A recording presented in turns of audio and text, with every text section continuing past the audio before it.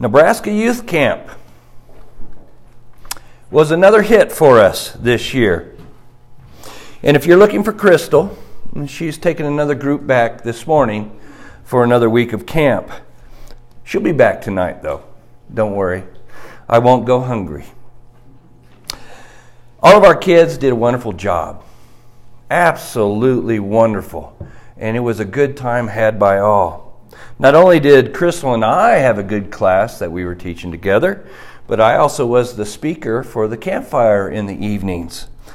The main theme for the camp dealt with the idea of being champions out of 1 John chapter 4, verse 4. And the underlining theme that went along with helping us become champions was the Holy Spirit. So the Holy Spirit was heavily emphasized. The main scripture, 1 John 4:4 reads, "Little children, you are from God and have overcome them, for he that is in you is greater than he that is in the world." We know in God's Word that the Godhead, including the Holy Spirit, created the heavens and the earth. We know that. We believe that. We understand that. So to create an understanding concerning the Holy Spirit, I shared a man-made story about how the moon spirit was made and the sun spirit was made from an Indian tradition. I don't know the tribe. They liked the story. It was a confusing story for them because most of them did not know that story. And I said, these great spirits, the moon and the sun, according to this tradition, was brought to us and created by the will of man. And they continue, if you understand the story, to show the weakness of man. The moon spirit's always running away from the sun spirit. And the sun is always driving the moon to run away from him. But we know this truth to be quite the opposite from the real truth, God's truth. In the beginning, God created the heavens and the earth. In verse 2, it points out, "And the Spirit of God was hovering over the face of the waters." In our world, there are a lot of man-made stories. We talked about a few of them this morning, as far as in our class about certain people's lifestyles and what they choose to believe and why that goes against with scriptural understanding. But the reality is the true story came from God himself. In fact, in his scripture, he's teaching us about his story that he wants us to know. And I mean, isn't it nice to know that those who were there from the beginning are the ones giving us the true story to begin with? God the Father, God the Son, and God the Holy Spirit. In your life, Paul talks about, and for Christians, that we need to run a race. And he uses the analogy of athletes, quite often actually. And he uses these analogies to help us understand what our spiritual race is all about. How can we become champions? Well, we know we can't earn salvation, so that's really not part of the talk this morning. Jesus brings us salvation. It's through his blood that we get salvation, not earn it, but we are allowed to have it. But when Paul was hammered with rods, when he was whipped with whips, did he quit? No. And an athlete that's truly an athlete will not quit. When Paul was shipwrecked many times, did he take his eyes off the prize? No, he didn't. He kept going on. And when Paul was left for dead, did he leave the race? Not at all. He kept pursuing the goal. He kept pursuing his status as an athlete for Christ because he knew nobody could run it for him. As an individual, we all run our own race. We have to be the athlete. We have to be the one who's willing to look towards the prize. Now, our race is not a race towards the physical. We talked about that quite a bit with the kids. It's not a race towards the physical. That athlete, that runner, that weightlifter, that golfer, whatever you might do, they have to exercise. They have to stretch. They have to prepare. They have to do it on a daily basis. We talked about some of those athletes, how they worked out 4 or 5 hours a day. Stretching, eating right, doing everything they need to do. But our workouts don't deal with physical weights. Now, is it wrong to be an athlete physically? No, not at all. But if that's the only competition in life that I do, what's it going to get me? It'll get me a wreath that will perish. Now, if I'm a Christian and an athlete, and I put God first and still be a Christian for my life experience, job, whatever, is that okay? Absolutely it is. But I'm putting God first. That's the training I really need to be involved with. So if we focus on only worldly things, or if we make worldly things paramount, will we benefit from the spiritual? What do we need to do? We need to train. We need to constantly be training. There was a story, one of the little boys said to me, he said, really good analogy, he said, this year I ran the 800. I said, great. And I made this time. I said, that's awesome. But I was 1 second slower than the year before. Okay, maybe not as awesome as, I'm getting your point now. And I said, that's the idea of training all year long. These great athletes that are specialized in their sports don't wait until the next season starts to start their training. They're always doing it. And of course, Crystal texted Landon. He's a kicker for Texas Tech. What do you do? What do you do? What do you do? Well, in the off season, I'm doing exactly what my coaches tell me to do. I'm lifting weights, I'm running, I'm doing these exercises. If they put me on a diet to gain weight, I get on a diet to gain weight. If they put me on a diet to lose weight, I get on a diet to lose weight. It's constantly about repetition, constantly about this, and it's all year long. There's no give up. There's no stopping. It's all year long. And another boy said in class, he said, I ride my bike hours for a day. I'm always out there exercising. And so I brought up, I like that analogy, and I said, but is that training? You're doing it for fun. You're doing it because you enjoy it. But are you trying to get faster? Are you trying to get stronger? Are you pushing yourselves, maybe weights on your back to push up the hill and down the hill and up the hill? That's training. One, yeah, you can get some exercise from that, but are you building yourself up to be better than you were yesterday? He was a smart little boy, and I could tell I afflicted him with logic. Think about our Sundays as Christians. Is it good enough training that hour of Sunday all by itself? Is it the fun time, or how much exercise do we really get on that one Sunday a week? And we know that our race gets especially difficult. I can point out names, but I don't want to put somebody on a spot. We've all been there, right? The race gets tough.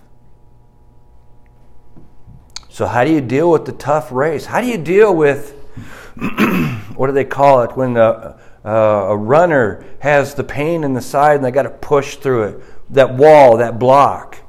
Well, you don't stop and suddenly do in your breathing techniques. Not if you're in a race. You run through it. You push through it. It might take 30 seconds or a minute. And it's painful. But once that pain is pushed through, that end line looks a lot better, doesn't it? I can go on a couple more miles. I can do it. Paul says this in 1 Corinthians 9, 24 through 25. And thanks, Troy, for reading that scripture this morning. Do you not know that in a race, all the runners run, but only one receives the prize? So run, that you may obtain it. Every athlete exercises self-control in all things. Eating, diet, workouts, when to sleep. You know, Landon's sometimes told when to go to sleep. If the team's all together, the coaches say, you're in bed by 9, you're asleep by 10. Boom. He's 22 years old. How dare somebody tell him when to sleep? Every athlete exercises self-control in all things. They do it to receive a perishable wreath, but we an imperishable. That great athlete, even in football, it'll go away. But if we're about our spiritual exercise, we're in it for that difficult time that is coming. You might think, I can't exercise enough for that. But I guarantee you, if you didn't exercise, you'll have a lot harder time than you would if you thought of this life as a striving for championship. This spiritual life as a way to improve ourselves, not to brag about ourselves, but in that difficult walk we have in the world controlled by Satan. A lot of hurdles, aren't there? If I'm not looking up for that next hurdle, boom, I'm over the hurdle and splat. We got to have our eyes up. We got to be ready. We got to run. We got to work through the pain.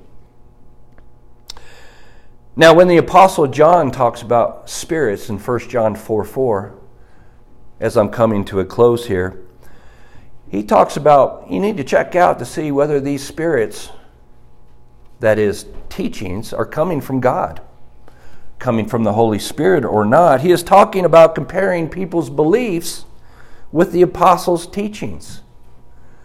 Well, how do you compare them? Well, is study part of our training?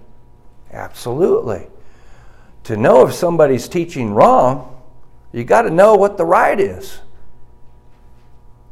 Because the apostles received their message from whom? The Holy Spirit. The Holy Spirit. So if the teachings people are sharing don't compare to the apostles, it's a bad diet.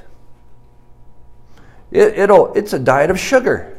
And we all know what happens to people who eat a lot of sugar, especially if they're well-attuned athletes. They're not going to perform at their peak. If they don't compare to the apostles, then you know those teachings, those spirits are not true. They're an error.